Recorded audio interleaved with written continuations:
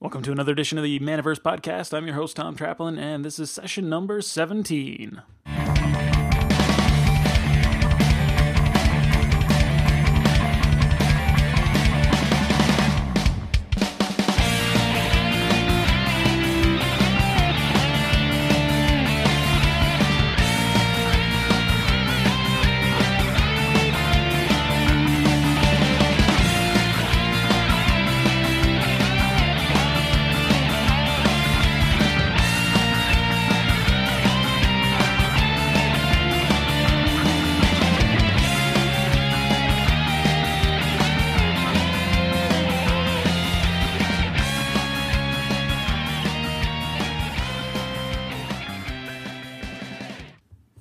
Hey everybody, on today's episode of the Maniverse Podcast, we talk with Wayne Mittlestead. He's the owner of Dueling Grounds in Toronto, Canada.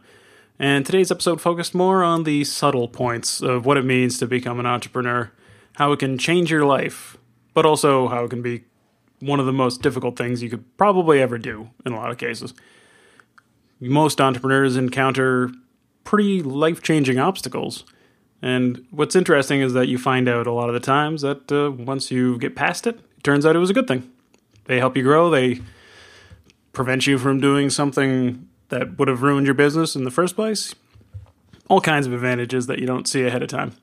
And, in addition to all that great stuff of motivation and personal philosophy, we also talk about the technical details. We go into some great tools to build your business because Dueling Grounds has been open for 11 years and they've learned quite a bit. Wayne has figured out quite a few things, and he's more than willing to share with you guys. So with that, let me introduce you to Wayne. Hey, I'm Wayne. I'm the owner of Dueling Grounds. We'll be open for 11 years this July. We opened 2004 in July, and I'm really excited to be on the show. Thank you, Tom, for having me. I've been listening to every single show since you started, and I find it quite inspiring, and I kind of wish there was one every day I could listen to at the beginning of my work. So I wish I could make one every day too, but it's just not that many GameStore owners, but maybe we'll see what's going to happen in the future. Yeah, so 11 years ago, why did you get into the game business? Why did you want to open Dueling Grounds in the first place? Yeah, well, I'd been a long-time gamer. I was an art director at an advertising agency. That's what I went to school for and everything. So I went to school for what I wanted. I got the job I wanted. I was well on my way to work myself up to senior art director, whatever. But I couldn't stand it. I couldn't stand the office politics. I couldn't stand everybody else wanted to be the art director. And I gained a lot of weight sitting at a desk all day.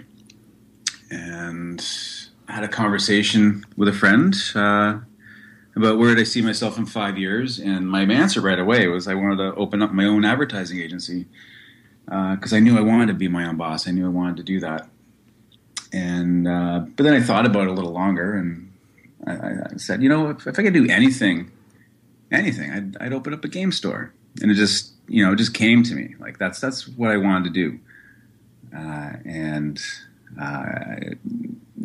Kind of what inspired me to want to do that was the game stores here in Toronto were, they're 11 years ago. It was quite a different scene, and the stores were kind of grungy and not very organized. And I thought, you know what, I could do better. I could open up a nicer store, and that's what I wanted to do. So once that idea was in my head, it wouldn't leave, and I spent the next couple years preparing for it. I started using time in the studio, the advertising agency I was working at, to work on the business. I started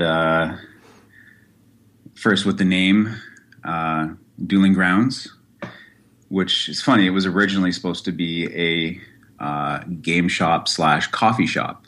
That's the play on Dueling Grounds, Coffee Grounds. And little did I know I was way ahead of my time with that idea, because there's game cafes all over the city now. It's quite a trend. I mean, even 401 Games is now going to be putting in a cafe. That's what the players want. Yeah, they want to be able to eat and drink and play. So, I started organizing events. I was a big Magic player. I loved Magic. Magic was my game. Started playing since '95. Absolutely fell in love with the game. Was obsessed with the game. Started going to 401 games. That was my hangout. And got disqualified in my first standard tournament because I didn't know what the ban restricted list was. I just showed up and wanted to play some Magic and got disqualified. That's a good start. So but I really enjoyed it. I played Warhammer as well, Warhammer Fantasy, and Dungeons and Dragons, and so those are my three big games. But anyways, I'm kind of going off track here. Hey, it's okay. It's your story. It is. So I started organizing large Magic events. Once I developed the logo and the name, I had a big banner printed and built a website, and then started advertising these large Magic tournaments. I rented out a hall in Toronto, and it did okay. You know, I got the word out there about Dueling Grounds. People were like, "Oh, who's this guy?" You know, he's running tournaments and stuff, and you know, we got just over 60 players in our first tournament. You know, I wasn't making any money. I wasn't really expecting to. In my mind, it was an advertising campaign to get people to recognize Dueling Grounds and associate it with Magic. And we ran a few of those events over the years. And I also took a small business course that was offered by the City of Toronto. And I took an accounting course just to get sort of the business side under my belt, because I'd never run a business before. And then when I was ready, I let other people know at the agency I was leaving. They were really happy for me, really supportive, and I just went for it. I didn't even finish a business plan. I started working on one, and then it was crazy. I just sort of went with my gut into this. I was just like, you know what, I can do this. I know I can do it better, and I'm just going to do it. I know that I'm capable of doing it. Yeah, that's the good thing about going into something that you love, right? You're so immersed in it that it's almost instinctual a lot of the times that you know exactly what you want because you are your customer. Yeah, you are your customer. Although that can be a bit of a trap too, because you can think too much about what you want and what you like, and forget about that other people have other perceptions on what they like. And yeah, that was definitely a lesson I learned early on. But so getting back to the opening of the store, the money I started with was from selling a condo. I couldn't have a business and a home in Toronto, so I decided to get rid of the home and get the business. And originally I was going to purchase one of those buildings that was like a shop on the bottom and an apartment on the top. And actually, like 2 days before moving in, the guy canceled the deal. Harsh. And I was virtually homeless. And my broker I was working with, he felt terrible. He had a brother who had an apartment for rent, so he got me all set up on the completely other side of the city. But that I didn't want to screw over the people that bought my condo. I thought that was pretty mean and awful. So I went through with my sale and took the hit. And that put me back about a year or so with my plans. So that ended up being a really good thing because later on I realized that if I sunk all my money into the building, I wouldn't have had enough money to keep the business alive, to live, to buy enough inventory. So you dodged a bullet there then. I dodged the bullet. Yeah, I've had a lot of luck with the business, I have to say. And that was one of my first lucky breaks, which I thought was a terrible break at the time, but realized afterwards, I did dodge a bullet. So eventually found a spot that I could rent. It just happened to be across the street from the place I tried to buy. So I got to look out and stare at the old bastard that screwed me over. And fantasized a lot about doing things to him, but never did. Just thought about it. Just proved him wrong by being successful? Oh, I don't even think he was aware. He's like just old drunk, and he was in his own world. No loss then? No loss at all. So, I opened the shop. I didn't even have any counters. I just put up some folding tables, some shelves in behind it. And I remember when the cash register arrived, I bought like this really nice cash register that you'd probably laugh at now. It had an option to hook into a computer, but it was like one of those old style ones. But it's a good one. I mean, it's lasted this long, and it's still working really well. So, I didn't know how to use it. I've never used a cash register before. I've never done retail before in my life. So, someone had to show me how to use it and how to just organize the receipts at the end of the day, and show me a system where they had done working at a retail shop. So, I had a lot of help as well with some family helping to build some of the demo tables and display cabinet thing in the window. And that's how we opened when I was working on the shop. I guess I spent about 2 months from when I quit my job to opening, and that was just spent renovating the space. I needed a lot of renovation. I mean, the reason I picked it is because it had a ground floor that was roughly 950 square feet, and then it had a basement. And the basement looked horrible. I mean, the basement looked like something from a third world country. And I spent a lot of time there just ripping it apart, emptying it, making it as clean as possible, fresh coat of paint, and that was the game room. Although there were a couple low spots in the ceiling where people could hit their head. It wasn't ideal, but for the rent I was paying, it was pretty good. It was located at Dundas and Roncesvalles, west end of Toronto.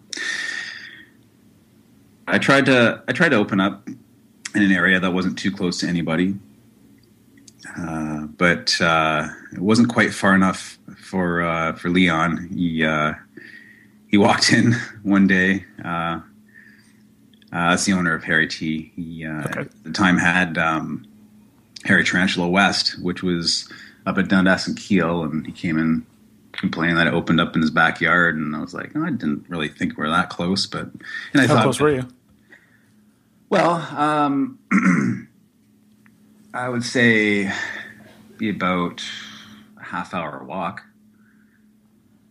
I think it's far away enough to really justify it.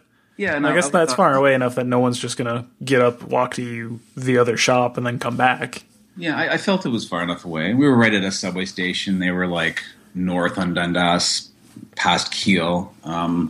Definitely a much more awkward location to get to. But they had their schools, their neighborhood. It was funny too. I hope he doesn't mind me sharing the story, but he walked in and he was like, "Wow, this place is really nice and clean." And I'm like, "Yeah," and I was quite proud of that because that was one of the reasons of why I wanted to open a shop. I wanted a nice, clean, organized store, and then he remarked that, "Well, it's not going to stay that way." But no, I keeping a really neat, clean store was really important to me. So it never did get dirty, and proved him wrong. Well, that's good. You were definitely the exception to most stores. Yeah, I think I definitely I came into the Toronto market as definitely as an underdog. I had very little money compared to the other established stores, and I knew I had to work harder and do something different. And that was definitely one of the things that made me stand out. People walked into my store and they didn't go ew, or they didn't sneeze from all the dust, or they appreciated how well organized everything was. And I'd like to think that I influenced other game stores to do the same. I kind of set a standard, and because after that, I noticed 401 Games, for example, they really stepped up, built new cabinets. Their store started looking a lot nicer years after that. So you set the bar. Well, yeah, I think I did, because a new guy came into town and people started coming. So what was your first year open like? It was pretty slow. Oh, and another part about before I was setting up, I curtained the big front window with black curtains, and I just hung this really crazy metal, like an ornithopter, a friend of mine made, and I just hung it in the window and just put, Dueling Grounds coming soon, July, and it got a lot of buzz because people just were like, "What the hell is this place?" There's this weird sculpture hanging in the window, and that was part of, I guess, my marketing. It's an interesting way to pre-launch. Yeah, not even open and start getting people talking about you. Yeah, well, the neighborhood at least, a lot of people would walk by and go, "What's this? What is that?" Do you think that really gave you that head start? Sorry? Did that really give you a head start when you finally did open your doors? Well, that was just a little thing I did for the local neighborhood, but that and the last major tournament I did for Magic before I opened the store, there was this door prize for what I called a super draft or a mega draft, and the idea, and 8 people won this. And the idea is when I opened my store, those 8 people would come to my store and play in this super draft. And it was a free draft, and the winner won a box. And that was another way I generated, I guess, a little bit of buzz and got some people into the store, and they checked it out. But it was ridiculous. You walk in and literally like folding tables and shelves behind it, and not a lot of stock because I was just starting out and didn't have a lot of money. So. Mm-hmm. Yeah, but it was okay. It was, people showed up, and it just grew from there. Was it just you? Like, you're the only one in the business at this point, right? Yeah. It's I've always been sort of a one-man show. It's sole proprietorship. Just worked my butt off. Like I mentioned that I gained some weight sitting at a desk working the agency. Well, after I opened that business, I had pounds. That's probably the hardest I've ever worked in my life, getting that place ready. I had some help, I had some friends helping. I did hire a friend to start out with, who was really into Magic. And his name was Andrew Oyen. I have to give a shout out to him. He was definitely key to my success as well. He was really in touch with the Magic community in Toronto. He moved from Vancouver recently, and he was going to school. I had met him. I'm like, hey, I'll give you a job, and yeah, he did a lot of work organizing my cards and bringing in players, because he'd be out there in the community and be like, hey, come to the shop I work at. Yeah, that's funny. That's actually a name I recognize from MTG Ontario. Yeah, he's a lot of people know who he is now. But yeah, he definitely helped at the beginning. Okay. Yeah. All right. So what was your shop known for? What made your shop stand out? Well, Magic.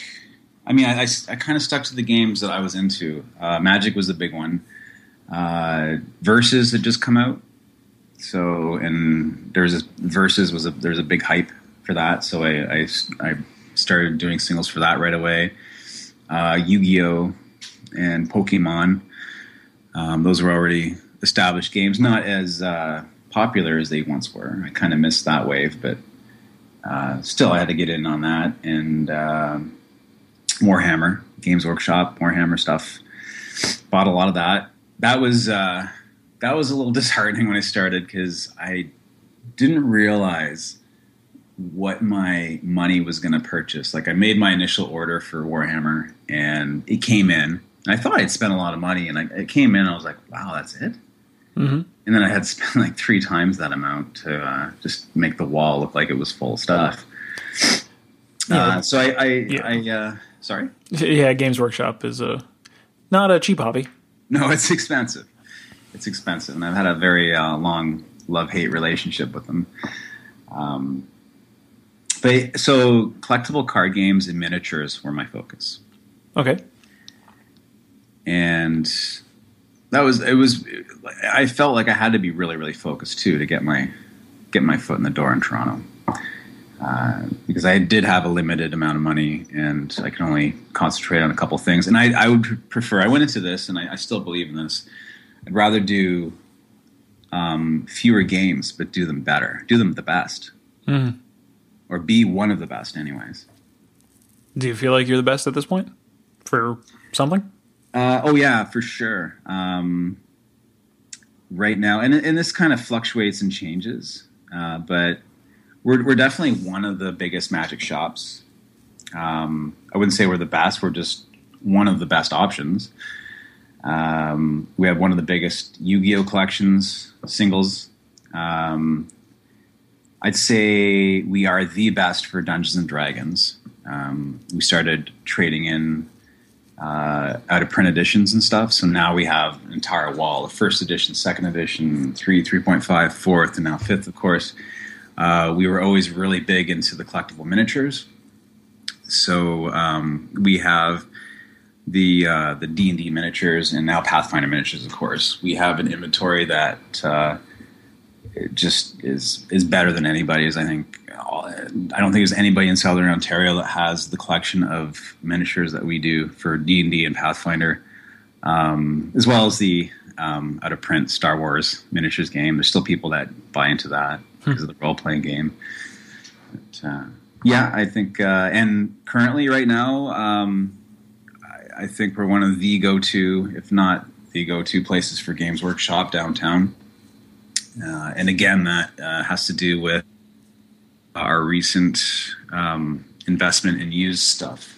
We're allowing people to trade in their used Warhammer, and there are so many people that want to get rid of their Warhammer stuff. It's crazy, and there are just as many people that want to purchase Warhammer stuff at half the price or less than what it is brand new. When they buy something new, they can strip it down, repaint it themselves, break it down for bits. Sometimes a lot of times we get traded in stuff that people haven't even opened up or put together or painted. Just because, that's a common thing for miniature players. They buy more models than they can put together and paint because it's a lot easier to buy stuff than it is to sit down and spend, 10 to 100 hours putting together a unit and painting it. Mm-hmm. It's interesting. Taking the model that Magic uses and applying it to Games Workshop as well, and the whole buy and sell single model, single card kind of thing. Yeah, it started with a guy selling off his D&D collection, trying to get rid of it, and I was like, you know what, this is a great opportunity for me to get into that secondhand stuff. So I just sort of went for it. I've run my business a lot on instinct, by the seat of my pants, and that's why I say I have gotten lucky a lot of times with things. And that was one of those things that took off, and I just eventually decided, why don't I expand this into Warhammer? Because same thing happened. Some guy brought in a whole bunch of Warhammer they want to get rid of, and they want to get rid of it cheap. I've even had people, before I even decided to use stuff, I had one guy came in with a chest full of Warhammer. He's like, do you take this stuff, this used stuff, do you buy it? I'm like, no, because at the time we didn't. Mm-hmm. And he's like, here, just take it. He just wanted to get rid of it. Mm-hmm. And I'm like, okay, fine, cool. And just put it away. Didn't really think much of it. And who knew years later that would be a major focus of my business. Yeah, it's interesting the way the future rolls out. It's hard to know exactly how it's going to turn out a couple of years from now. It's important to just go with the flow, adapt, find out what works. Yeah, especially if your customers are telling you, I want this. Please buy my things from me so I can buy other things from you. Yeah, it's so important to listen to your customers. Not that it's always right, but I had another really lucky break, actually. I had a large group of guys, like about a dozen guys who were really into Blood Bowl, and they were playing at my shop a lot. And they were all really interested in this new World War II miniatures game that came out called Flames of War. And I was like, okay, well, there's enough of you here that are really serious about buying into it. I'm going to bring it in for you. And I bought into it really large. Like, it was probably a bigger risk than I should have taken, considering that my cash flow is a lot more restricted than I'd say some of the other shops. But I went for it. Again, I just went for it. And it established us as the Flames of War place to go for that game. It really, it sold like crazy. They created a community. It was completely out of my hands. It's just in the hands of the players. They just took up the game, loved it. And but then again, many years later, just a couple years, 2 or 3 years ago, same thing happened. Same group of guys, actually. And they wanted to get into this other game that had just come out called, what was it? Dystopian Wars. And it was like a steampunk epic scale miniatures game, and steampunk was getting really hot and popular.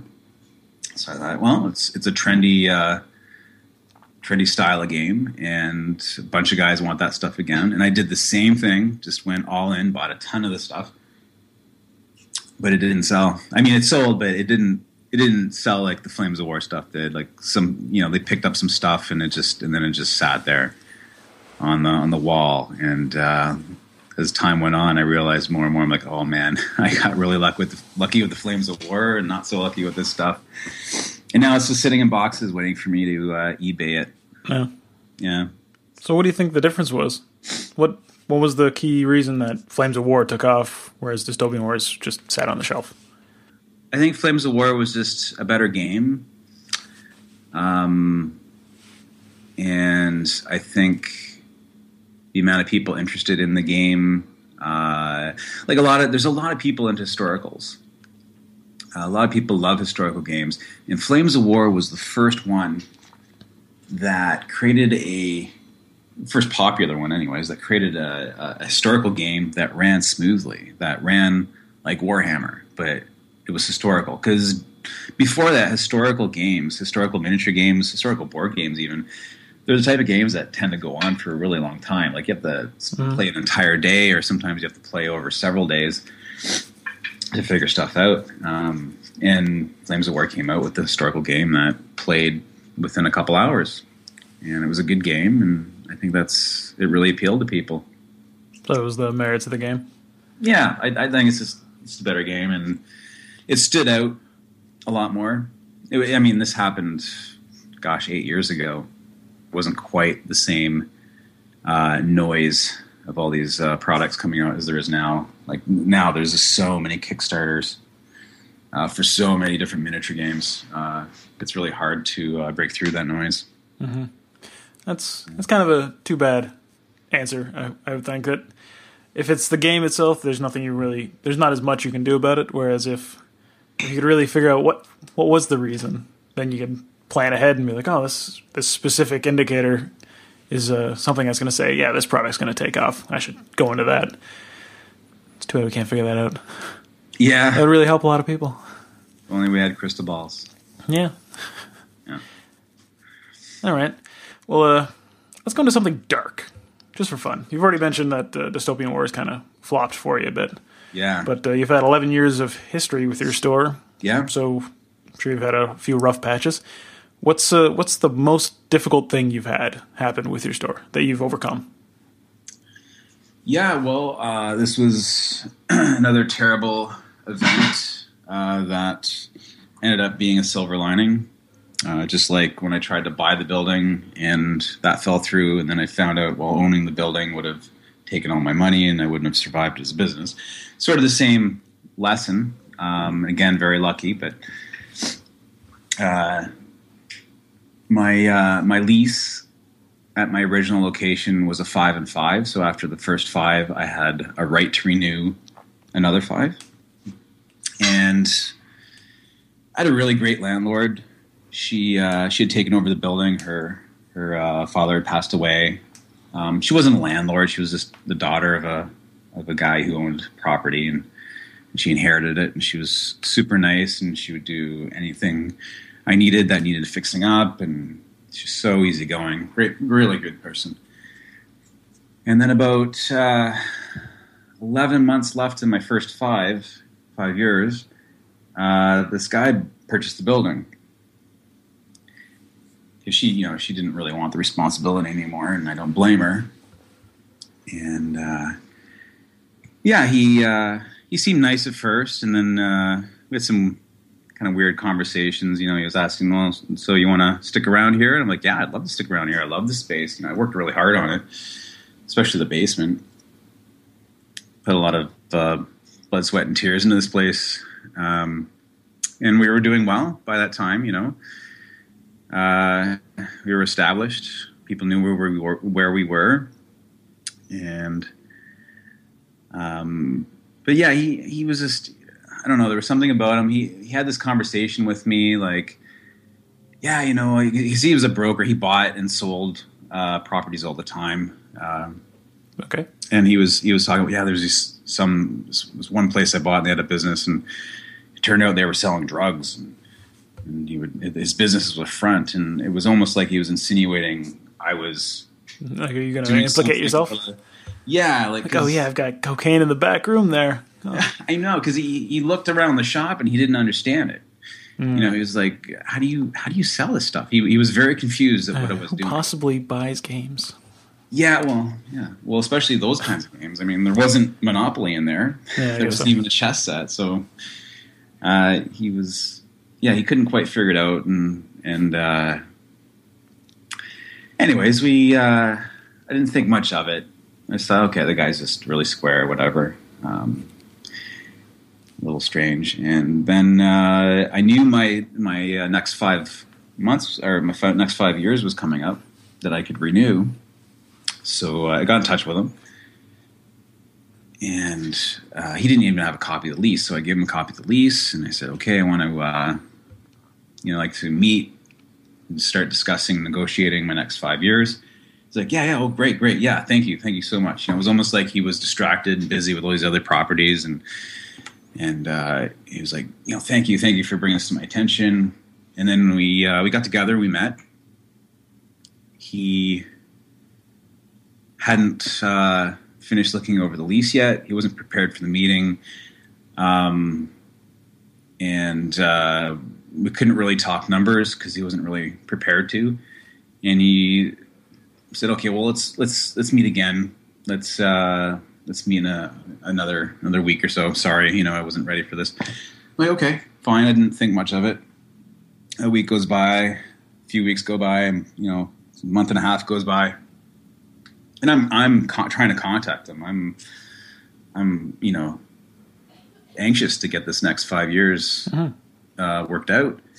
And then one day he just walks into the store, walks right into my office, and puts down a sheet of paper in front of me on my desk and he just goes, I'm revoking your right to renew your lease.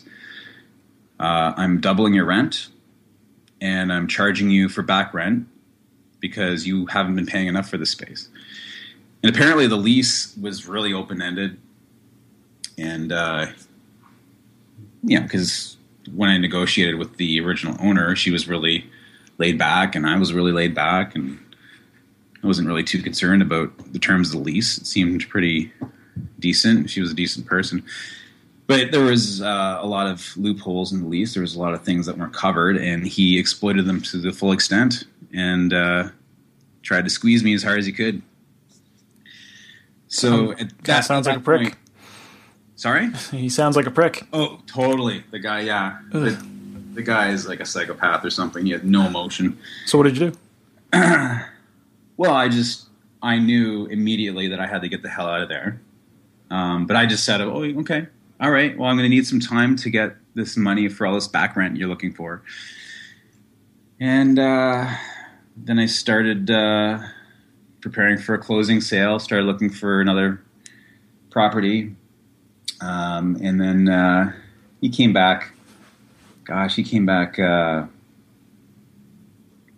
in like the day I was having my closing sale, because he saw all the signs all over the windows and goes, "What's going on? What's going on?" And I'm like, "Well, I can't stay here. You know, the rent's going to be too high, and I got to move on." He's like, "But you owe me money. You owe me all this money." And I'm like, "Well, I'll pay you. Don't worry. You know." But really, I was just trying to get the hell out of there. And the guy just flipped out. He didn't flip out at that moment. He was just like, "Okay, well, you know, I need a check by tomorrow or something." He made some sort of demand. I'm like, okay, whatever. And then when the sale was over, as soon as we closed, I had a whole bunch of friends come over to start tearing down the store. I just wanted to get out of there.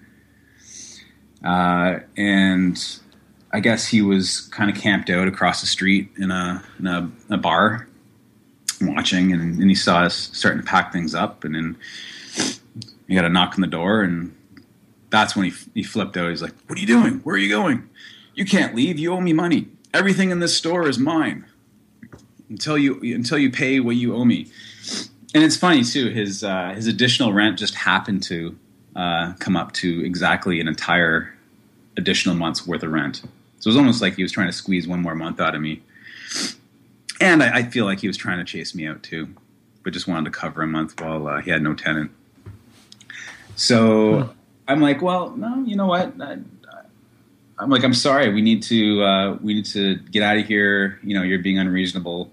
I'll get you your money. Don't worry about that. Of course, he wasn't satisfied by that answer, and he literally waved down a cop who was driving by. And then before I knew it, there was like 3 cruisers, 5 or 6 cops.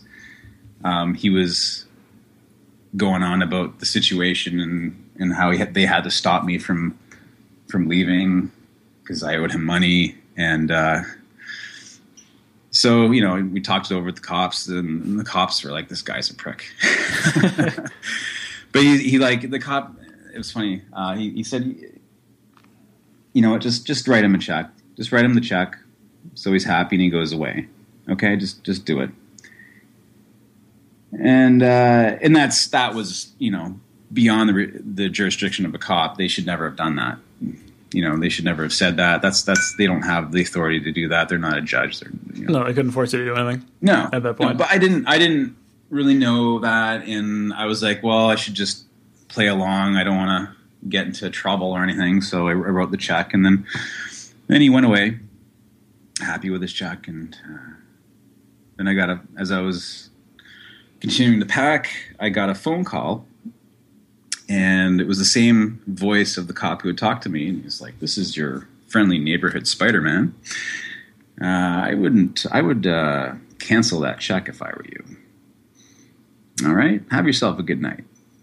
And he hung up, and I was like, "Whoa, okay." And then, but I had some friends there that were like advising me, "Well, I don't know, if you do that, then he's going to start chasing you wherever you go, and you're never going to get rid of this guy. If you just let him cash the check, then he's never going to bother you again." And that's what I decided to do. I decided to just let him have his money, and so I could just let go of that problem and focus on what I was doing. So it was a very stressful time for me. Sounds like it. Yeah, I had. I basically gave myself a month to find another space because I needed to open up right away. I was so lucky. I had some friends who let me store everything in their garage. Because you know, and I had an apartment, and I stored the rest that I couldn't fit in the garage in there. It was ridiculous because I had to go somewhere, and I had to find a new spot, new store, and that was I was so stressed out. Like I kept thinking I was going to have a heart attack. I thought, this is the most stressed out I've been in my life. If I don't have a heart attack now, I'm never going to have one. And you know, at the time I was only 35-ish, something like that.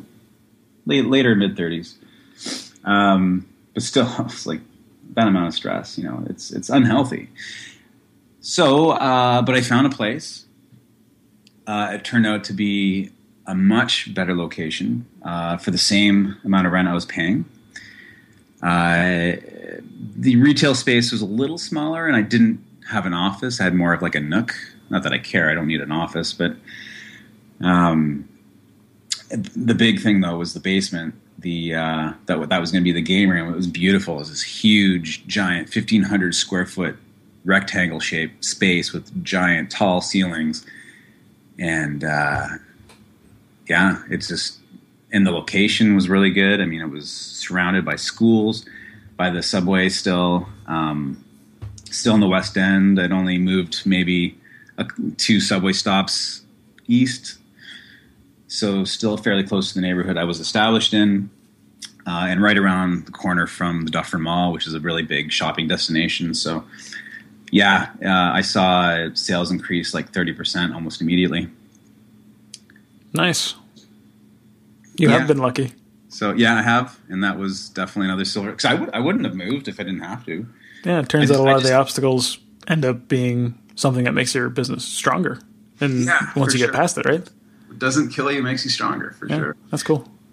Yeah. All right, let's do the flip side. So you've talked about like one of the hardest times you've had in your business, which is pretty friggin' hard. Yeah. What's the top end? What's your like biggest victory? What's the thing you're most proud of? Oh, wow.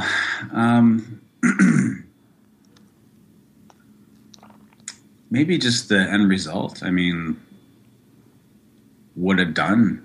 I mean, like I keep saying that I was an underdog, and I feel like I have been my entire 11 years. And but I've managed to specialize enough that it differentiates myself. People want to come to my store for a variety of reasons. Worked so hard to get here, and just the satisfaction of having this shop and then it runs successfully. I mean, there was even a year. I took like a year off, not literally off, but there was a time in my life where I just needed some me time. I got out of a serious relationship, and I just needed to focus on myself. And, I was going through a lot of personal stuff. And I went to all these different festivals. I went to Burning Man. I went all over the place and just partied and had fun. And for the first time, I put myself number one instead of the business. And the business survived. I don't know. I guess it had gotten to a point where it could carry itself. Mm-hmm. And I did the minimum to maintain it, to do the day-to-day business, but really didn't pay as much attention as I should have. And the business did suffer because of that, but I was like, wow, I got away with doing that, and the business still survived. Like I've done something here. I've created this business that will persist at least for a year or so. Mm-hmm. But I mean, I guess you're looking for like a specific example. No, that's pretty good. Like, it's the first time someone's said the entirety of their history is something to be proud of, and it's totally true. Like, if today's your high point, that's a great day, right? If every day keeps getting better and better. Yeah, I mean, I have more passion for my business now than I've had in a long time. I mean, there's always that initial passion when you open a shop, and you're really driven by that. And, with the fact that you need to survive, you need to make this work. There's no option. You can't not make this work, or not you can't let it fail. But, the past year or so, there's been a lot of new stores opening up, and the competition has just gotten fierce, really fierce. I'm up against shops that make very little on their product. They just sell it as cheap as possible. I'm up against shops that are specializing even more than I am on some of the products. And it really lit a fire under my ass, because I mean, you do this for a while, like over the years, your motivation starts to wane. You know, you're doing the same thing day after day. Complacency starts to creep in. Yeah, it's tough to keep yourself motivated, but you know, this competition really started to get intense, and I had to do something. I had to either fight and survive or roll over and die. And I'm a fighter, so you know, it just got my blood going, and got the fight back in me, got the passion back in me, and yeah, I've been succeeding, and that success is further fueling my motivation, and it's been good. It's been really good. And you know what? And I know I already thanked you, but like just discovering your podcasts and listening to other shop owners and these interviews you're doing, you know, it made me realize, you know, I have a lot of pride in what I'm doing, and hearing other people speak passionately about what they're doing, and because it's a really important thing, and it's hard. It really is hard to maintain. So I agree. Yeah. So I actually wanted to. We're kind of on the topic already, but yeah, how is the business, your store? How has it changed your life? Wow. Just completely. I mean, you know, it's funny. You go to school for something, you get the job you want, you know, you make it, and then you find out, well, this isn't as great as I thought it would be. You're not as happy as you thought you would be, because you're following all the societal pressure, like, you know, go to school, get a job, work. But there has been nothing more enjoyable, liberating for me than taking on my own future and opening my own shop. And sorry, what was the question again? That was pretty good. The question was, how has your store, how has your business changed your life? Changed my life? Yeah, right. So, yeah, quality of life.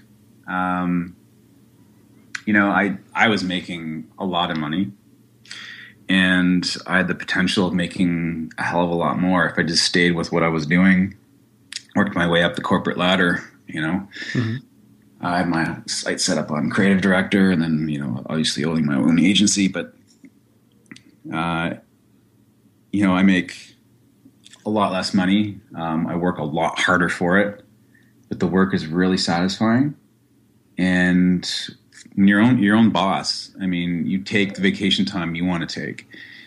You hire the people you want to hire. You do things the way you want to do them. Although I have to say that sometimes you have to listen to other people and not just listen to what you think is right. Mm-hmm. I do have some great employees. I worked very hard to get the staff that I have now. One guy, Sky, he's been a friend for a long time. He was a friend before I opened the shop. He helped me to paint the original shop. And then eventually I hired him on, and he's been my right-hand man for almost 10 years now. Someone I can completely trust, which is really, really important. And yeah, he's got my back.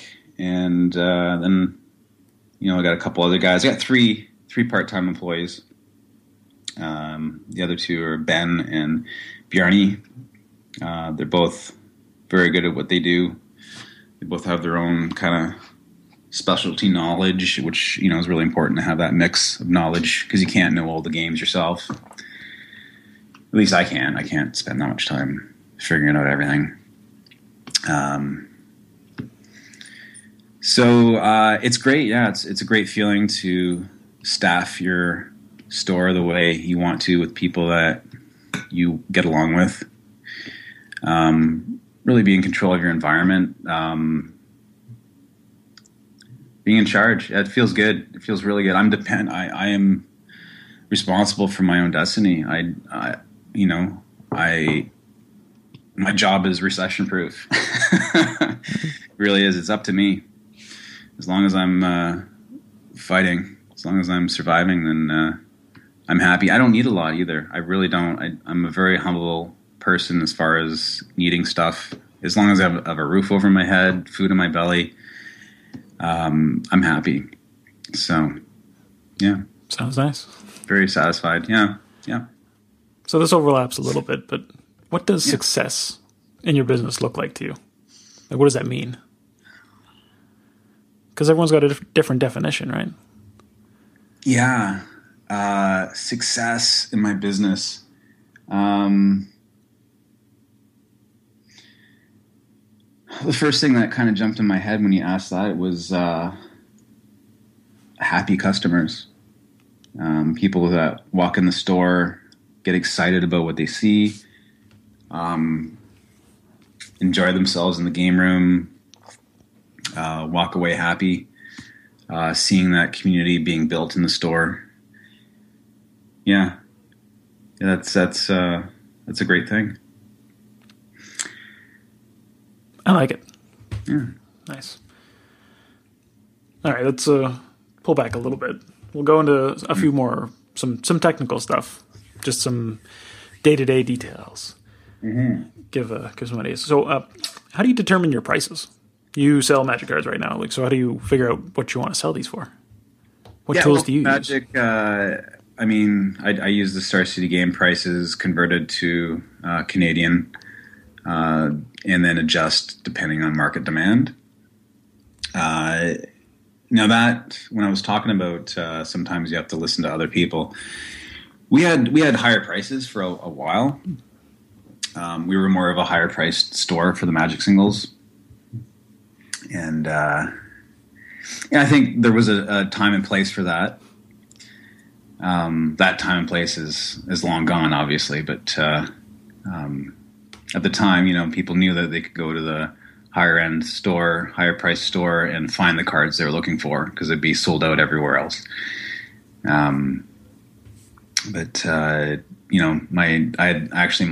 staff, the guys working for me, were like, "Listen, we need to lower our prices if we want to remain competitive." That was really hard for me to do because we were already established as someone that had higher prices, and I was okay with that. I thought there was a place for a store like that, but it wasn't like that anymore. Every kid has a smartphone. They look up at prices. They're like, "Well, why is it this price?" Mm-hmm. The internet has kind of flattened things. Yeah, it's totally flattened the prices. So I still think there's added value for having card in hand in real life. No risk of shipping errors or cards in condition that weren't quite up to what you wanted. Star City converted to Canadian with market demand. It might be a little more expensive because otherwise we can't keep them in stock, or they're just selling out no matter what. But it's important for us to make sure the prices are fair, especially in this new incredibly competitive market in Toronto. Mm-hmm. So it's quite exploding in the last little while. Yeah. It's kind of ridiculous, though. Like putting sticker prices on your binders. Like we have sets of every single Magic set ever released. We have binders that take up an entire wall, and going through and repricing things continuously is just so much work. And we go through so many price gun tape rolls. And I really look forward to the time when there's digital paper and it's hooked up to the internet, and the prices will just be like a ticker. They'll just change as they change in real time online or something, because it's ridiculous. Like it's most of the time people are like, "Oh, can you check this price? Can you check this price?" Because they're more on top of the prices because they're only after specific cards, and we have to take care of an entire library of all the cards ever made.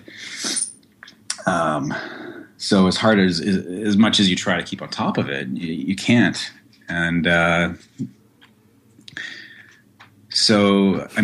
even heard of places now that aren't pricing their cards, and they're just looking them up as people want them. But I don't know if that really it makes a lot of sense. But But I've started looking up cards myself, like when someone's buying them, and I'm checking. If they start checking prices, I start checking prices.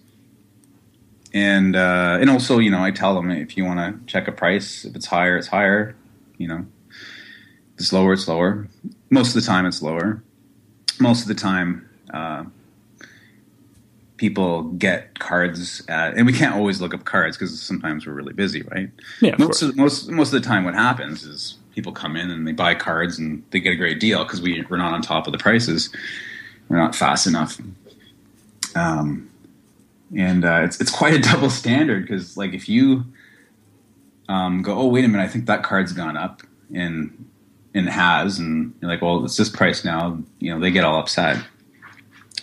But at the same time, they expect you to look up a card and lower the value for them on demand. Yeah. So it's tough. I mean, we try to make sure everybody's happy and that's the main thing, that the customer's happy. So yeah, it's kind of annoying, but it is pretty natural. We're animals. We try and get as much for nothing as we can. Yeah. So a customer will be encouraged to try and lower your price and then try and prevent you from raising it as well. But it can be frustrating being on the other end of that, and then the fact that, like you said, they can get upset if you're like, well, the price has gone up. Sorry. Yeah, and like sometimes we tell them ahead of time, oh, we're updating that binder, so just be aware we have to look up the prices. But like I'm telling you, 80 to 90% of the time, the price goes down, and and they're happy. Mm-hmm. So yeah, but other than I for my miniatures, I use a few various sources because we're huge into miniatures. The same way Magic cards. I mean, there's collectible miniatures like the D&D miniatures and stuff. We use various sites for that. Miniatures Market is one that we use. We find that's a good value to base things on. Things that aren't collectible, we just, regular MSRP.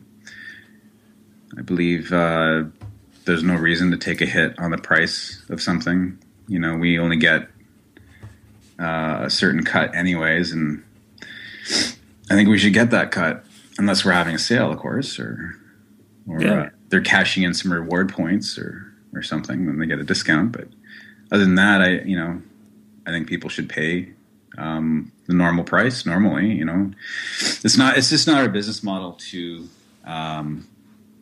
sell things discounted all the time, because in order to do that, you need to purchase more inventory. In order to do that, you need to have a much bigger cash flow, and there are businesses that can do that. They have a huge cash flow, so they buy 20 of a board game where we might buy 2, and they just turn them around a lot faster because they're charging a lot less. And I can't do that business model. Yeah, it kind of takes a certain size, and if you try it when you're too small, it can just run you to the ground. Yeah, and then once you go there, you can't go back. Yeah, you can't lowering prices, no problem. Raising prices is an issue. Exactly. Yeah. Exactly. Yeah. So how do you manage your Magic inventory? You mentioned you have a wall of binders. Is that it? Or do you have, and we have and we have counters and shelves full of monster boxes, cardboard boxes holding cards. And that's an actually growing problem because we have a finite amount of space, and of course, there's 4 sets at least out a year for just Magic. Mm-hmm. And so we're right now running out of room where to put these boxes full of cards, and we'll figure it out. It's I like the problem solve, but it's a puzzle. It's this Tetris puzzle that's never ending. It keeps leveling up, and there's no, you can't fit it, game over. You gotta just keep figuring it out. And that's definitely one of the tougher things about accumulating Magic cards is they do take up a lot of space. And the more you have, the more critical it is to have a system to find what you want. Especially full sets. Like we keep everything. Like we sell every card from every set. So even the crappy commons, we got a bunch not a bunch, but So we have to cull the boxes down, like take excess commons out, store them downstairs. We've combined sets into one box, things like that. But I mean, as far as organizing the cars, I'm pretty proud of that. We're probably the most organized as far as our binder system goes. Every binder we have has a complete set in the binder, like color copied with an actual card on top of it. So there's a page with the card sleeves with the actual cards. We only keep one card in the binder. And then behind that is a color copy of that page with the prices on it. So, and we explain this to customers when they come in who haven't been there. It's, you want a card, you ask for it, we'll get it for you from the boxes. We don't take the card out of the binder unless it's the last one. So when someone's looking through the binder, there's a card missing, immediately they're out of stock. It also helps with, 5-finger discounts. We will notice a lot faster if a card's missing. So quite proud of our binder system. And we do not keep singles in a display case. We do not use our counter display case for cards because I believe personally that's a huge waste of space. At least in my shop. I mean, I'm pressed for space. I know it's a nice display. It looks good, but I have to use every square inch of my store for inventory. So my cabinet, my display counter is full of dice, card sleeves, deck boxes, just product. Cool. That's exactly what I wanted to know. Mm-hmm. I like your idea of having a kind of a display binder almost. Yeah, you can flip through it to find what you want, and you can figure out the price that you're going to get it for, and then don't worry, I'll go get it. Go in the back, and I'll get it for you. Mm-hmm. And people can. I don't have to go in the back. It's right there under the counter of the boxes. But and it's nice. People can just flip through an entire set and see all the cards, whether they're sold out or not. Mm-hmm. Yeah, exactly. Yeah. All right. So, do you use any other tools through the course of your business, like thinking things like Twitter, Facebook? Yeah, I mean, we're pretty low tech. For inventory, we have a binder. Like when someone buys a board game, we have to turn to the board game section and write it out in pen. We don't have a point of sale system where you scan things. I've avoided that because it's a little cost prohibitive. And then once they have you locked in, you have a monthly fee, and if you don't pay it, then you're out of luck, sort of thing. So they sort of got you by the short hairs. And I'm fine with just writing stuff down. I mean, I don't mind that. But yeah, social media, Facebook and Twitter. Twitter is actually pretty recent. I just started that a few months ago. And I actually decided to start Twitter just because I was telling somebody, just check out our Facebook page. And they're like, oh, I don't have Facebook. Do you have Twitter? I was like, oh, wow. There's people out there that have Twitter that don't have Facebook. That's interesting. Yeah, so I was like, okay, well, I guess I got to start Twittering. And I for the longest time, I resisted. I mean, I resisted having a cell phone for many, many years until I was like, okay, I just have to have one. Same with Twitter. I thought it was silly, all these tweets for, these people with attention deficit disorder or whatever. Just have to keep twittering out their thoughts. Yeah, I know what you mean. It took me a long time to get onto it too. Yeah, but it's a necessary part of the social media mix. You need to have an online presence. We have a website. One thing we don't do though, and this is something we're going to do in the future, is we don't have an online store. I've completely been brick and mortar only. And the reason I haven't really moved into online is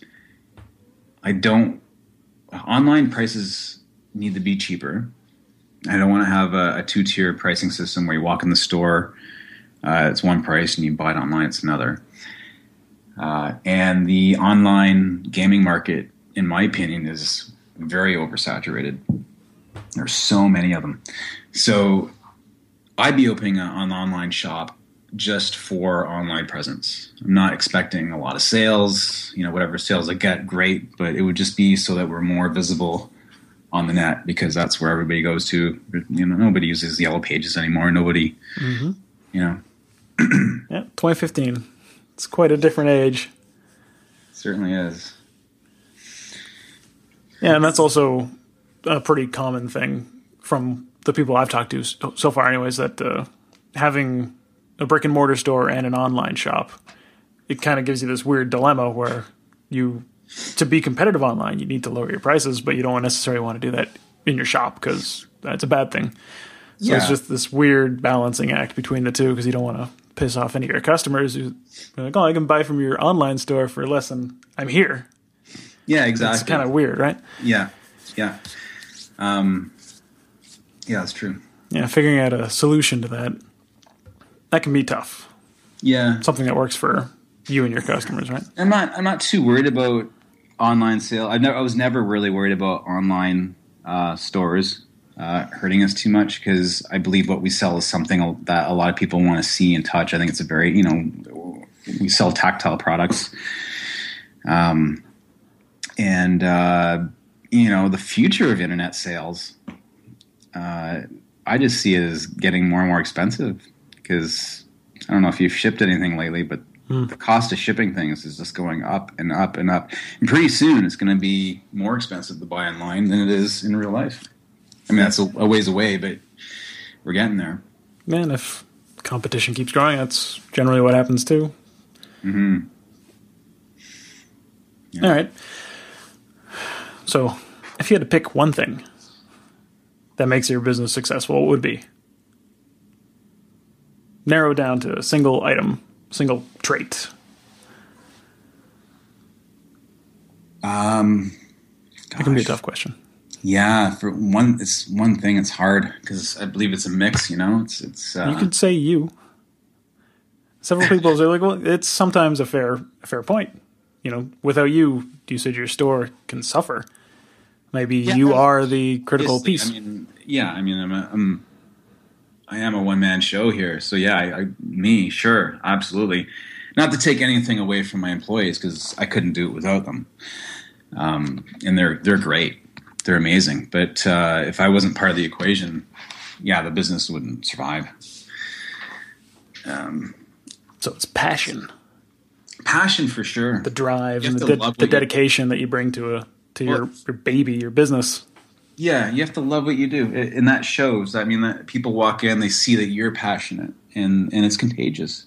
Mm-hmm. I mean, and it's hard sometimes, because sometimes you have a hard day. Sometimes you're not feeling good. Sometimes you just don't want to deal with people, and sometimes being at a game store is like being the bartender that can't get away from some drunk who won't shut up, except you're listening to some gamer who needs to talk to somebody, and you got to listen to them, and you gotta have a smile on your face. You gotta treat everybody with respect, and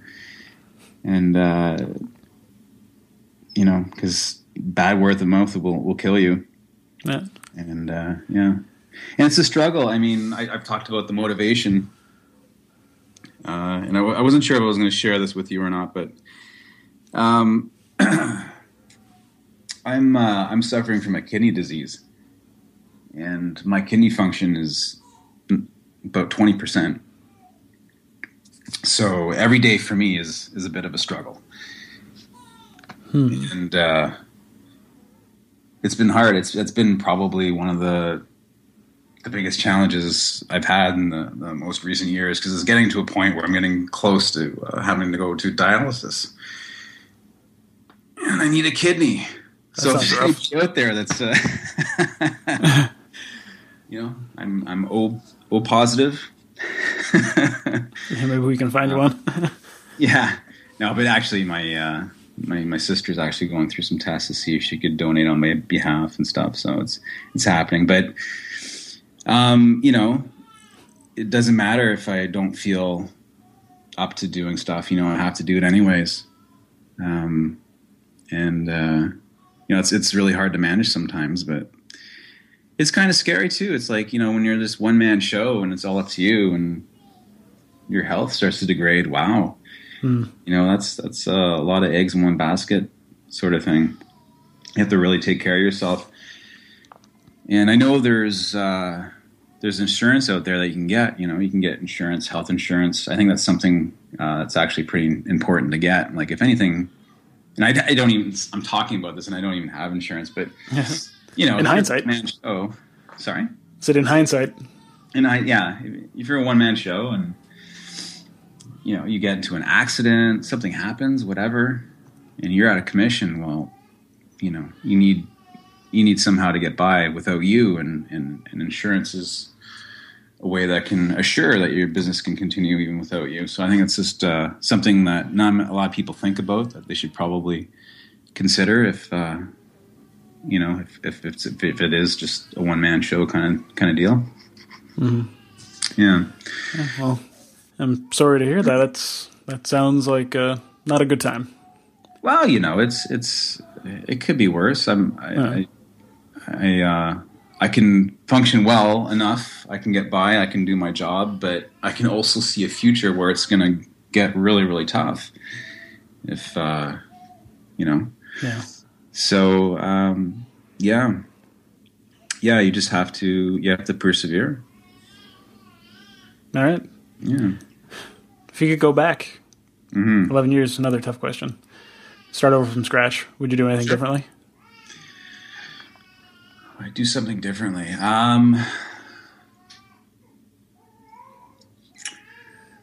Wow. Well, that's kind of hard to.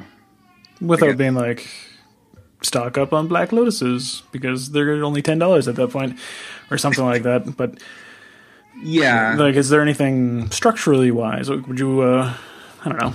Would you have taken more time to pick a different location? Would you? No, you know, I did specialize differently. I don't know. I did a lot of preparation, even though I didn't do a business plan or I didn't finish it. You know, I definitely thought about it a lot, and I worked a lot of things out in my head, and I probably overthought it. But I felt pretty prepared going into it. I had a lot of confidence in myself. Having to get lucky a lot of the time. I'd say, yeah. You could also say I would do everything the same. I would have. If you've got no regrets. Yeah, well, no, I mean, I shouldn't have invested in dystopian wars, thinking that the same thing was just going to happen again, like the Flames of War. You know, I should have realized I had gotten lucky, and shouldn't have expected to get lucky again. So I think, you know what, I'd say overspending. I'd say I would spend less, because it can get really easy to spend money. Especially when you have it. When you're going through a time of the year where you have lots of sales, and there's, you know, everybody has their ups and downs throughout the year. Where they peak, they do the most sales, and there's a slow time as well. And there's a whole pattern to it. Like we track our sales, and yeah, I'd say I would not spend as much as I spent when I was in the healthier months, when I had more money. Because I think, and I'm still kind of struggling with that, but budgeting is so important. Budgeting your purchasing is so important. I regret not budgeting myself more, because I have overextended several times, and you know, it just creates an obstacle for me to overcome. I hurt myself when I do that. Yeah, it can bite you in the ass. Yeah, especially when you go to like an open house, like a distributor will have an open house. They'll invite you over, have a barbecue, take you out for dinner, whatever. And then you just get carried away buying stuff. You know, they got discounts, they got specials, and then you walk away spending thousands more than you were expecting to spend, and you're like, oh crap, I didn't even need this stuff, and now I've got it. Now I have to move it. Yeah. Yeah. All part of the business. Okay. So tell me what's coming up in the near future for Dueling Grounds. What are your new exciting plans? Yeah, well, we've been renovating the game room, because even though I had established the nicest, cleanest store, and we had the biggest, best game room for a long time. Now there's bigger and better game rooms out there. So I need to step up my game again. And so we've been renovating the game room, making it nicer. We're figuring out new ways to display the product that we get traded in. Because, I mean, the collections we're getting in secondhand are just ridiculous. I mean, we bought 3 collections just a couple weeks ago that are enough to fill, like, these are RPG collections, enough to fill like 2 full bookcases. Wow. Which is great because we really go through that stuff when we have a booth at Fan Expo. It's kind of the thing we do there, and we're known for it. So the product will move. It's also really awesome and nostalgic for people when they walk in and see all this old stuff. But yeah, I had to find ways to store this product. There's a Target that just Targets are all closing, right? Mm-hmm. They're gone. They're empty. Actually, there's no more product, but they're still open to people who want fixtures. And I'd recommend anybody who owns a business right now that needs a new shelf or a new display cabinet or whatever, because they are clearing things out dirt cheap. I got a perfect mobile double-sided shelf unit. That's exactly what I need for the space I need to put all these books that I got. Got it for $100, and the thing brand new is like $600. So nice. Got quite a good deal. Yeah. Pro tip: go to Target. Yeah, well, they're going to be open for another 10 days or so, apparently. And today is April 14th, so I don't know when you're going to air this, but it might be a bit late for most people. What? Yeah. Oh well. Yeah. So sorry. So I'm getting a little off topic here. So future plans, the website, definitely the website. I have to revamp the entire website. It's old. It's outdated. It looks horrible. But because I do everything myself, it's on the back burner, right? There's so much to do in the business. I thought about delegating that to my partner. She's really good at making websites. Just hard to let go of things. You want to do everything yourself. Mm-hmm. At least I'm kind of like that. An online store just for web presence. And yeah, I think that's it. I mean, cool. We want to do some more branding, promotional stuff. I installed one of the renovations for the game room. I installed a reverse osmosis water filter system, like a really good one. It was a $700-800 job, piece of equipment. But I'm really anti-bottled water. I think it's one of the most evil products on this earth, and it takes 3 bottles of water to create a bottle of water. It's just insane. Yeah, especially, where California is in a drought right now. And anyways, yeah. So, we encourage customers to bring water bottles and fill up for free. Nice. Yeah. I want to get some stainless steel water bottles with the Dueling Grounds logo on them. We've always had score pads with our logo on it. They've always been popular. I need to make more of those. Yeah, just a little bit more corporate branding. Cool. Something I know I'm just going all over the place here, but I just remembered something else that makes this a little different. Our shop, the old location, we allowed food. We're like cool with food, come on, bring your food, whatever. The only thing I banned in the store was McDonald's, because they're another terrible corporation, and I haven't eaten McDonald's in like at least 15 years or so. After I read this Fast Food Nation book and figured out how terrible it was, and for so many different reasons. And the food stinks to me now. Like, once you don't eat McDonald's for a while and you smell it, it's like smoking. It's like it doesn't bother you, but when you smell it and you don't smoke, yeah, it definitely same stands out. Food. Yeah, the McDonald's food is pretty stanky. So I was like, you bring in food, just no McDonald's. Now the new location. Now in the old location, I had a back shed. I could throw garbage back there. It wasn't a problem. New location, don't have a convenient place to throw garbage. So people eating food in your store, it creates vast amounts of garbage, and you have to pay for the removal of garbage. It's like $3 a bag, and so there's a bit of expense.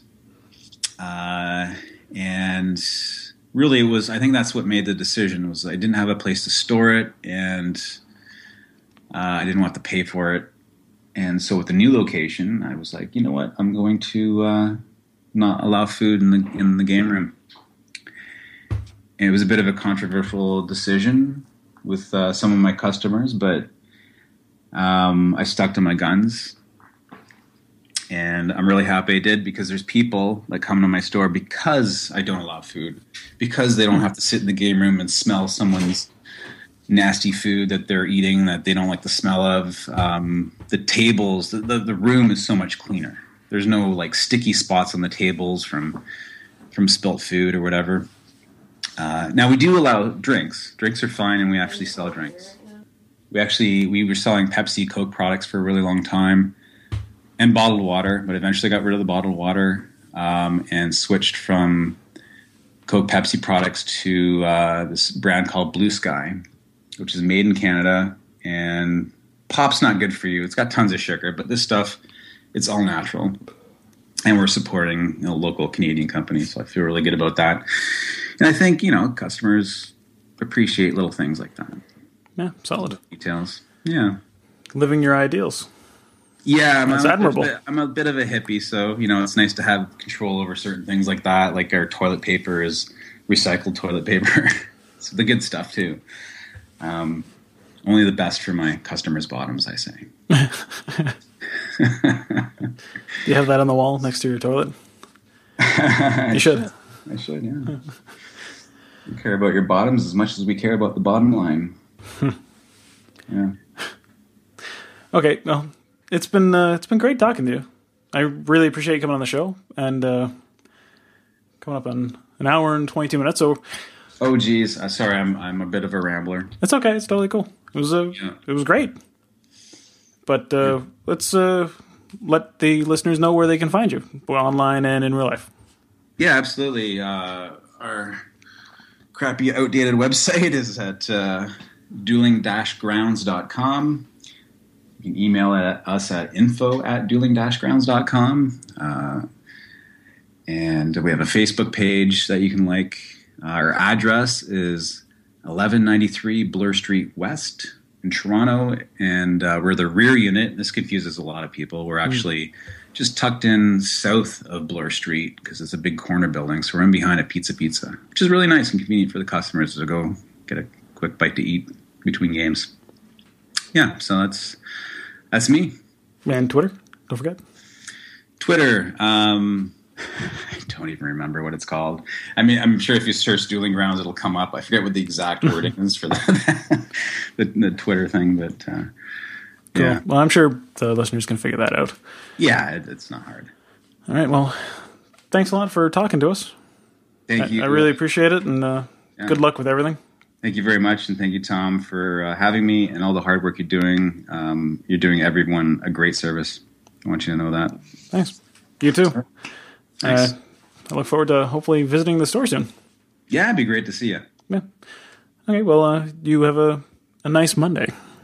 I certainly will. All right. Gotta get to work. We're opening in 15 minutes. I think I'm maybe late this morning. Gotta hustle. Okay. All right. Have a great day. You too. Bye. Okay, I hope you enjoyed that interview with Wayne. I know I did. I hope Wayne got to work on time, but since he's the boss, no one's going to really punish him for it, so whatever. Also, Wayne wanted me to mention that his Twitter handle that he forgot during the show is actually at Dueling Grounds. Between Dueling and Grounds there's an underscore, so at Dueling_Grounds. And as usual, if you want to find out more about game store entrepreneurship, you want to learn how to build a better business, forge a stronger Magic community, head over to manaversaga.com, because that's where this whole thing is going down. Manaverse Saga is also the home of the Manaverse podcast, so if you want to check out past episodes, that's the place you want to go. Learn from some of the best. Right here on the Manaverse podcast. With your host, Tom Traplin. As always, it's been great. Thank you for listening, and I'll see you next Friday.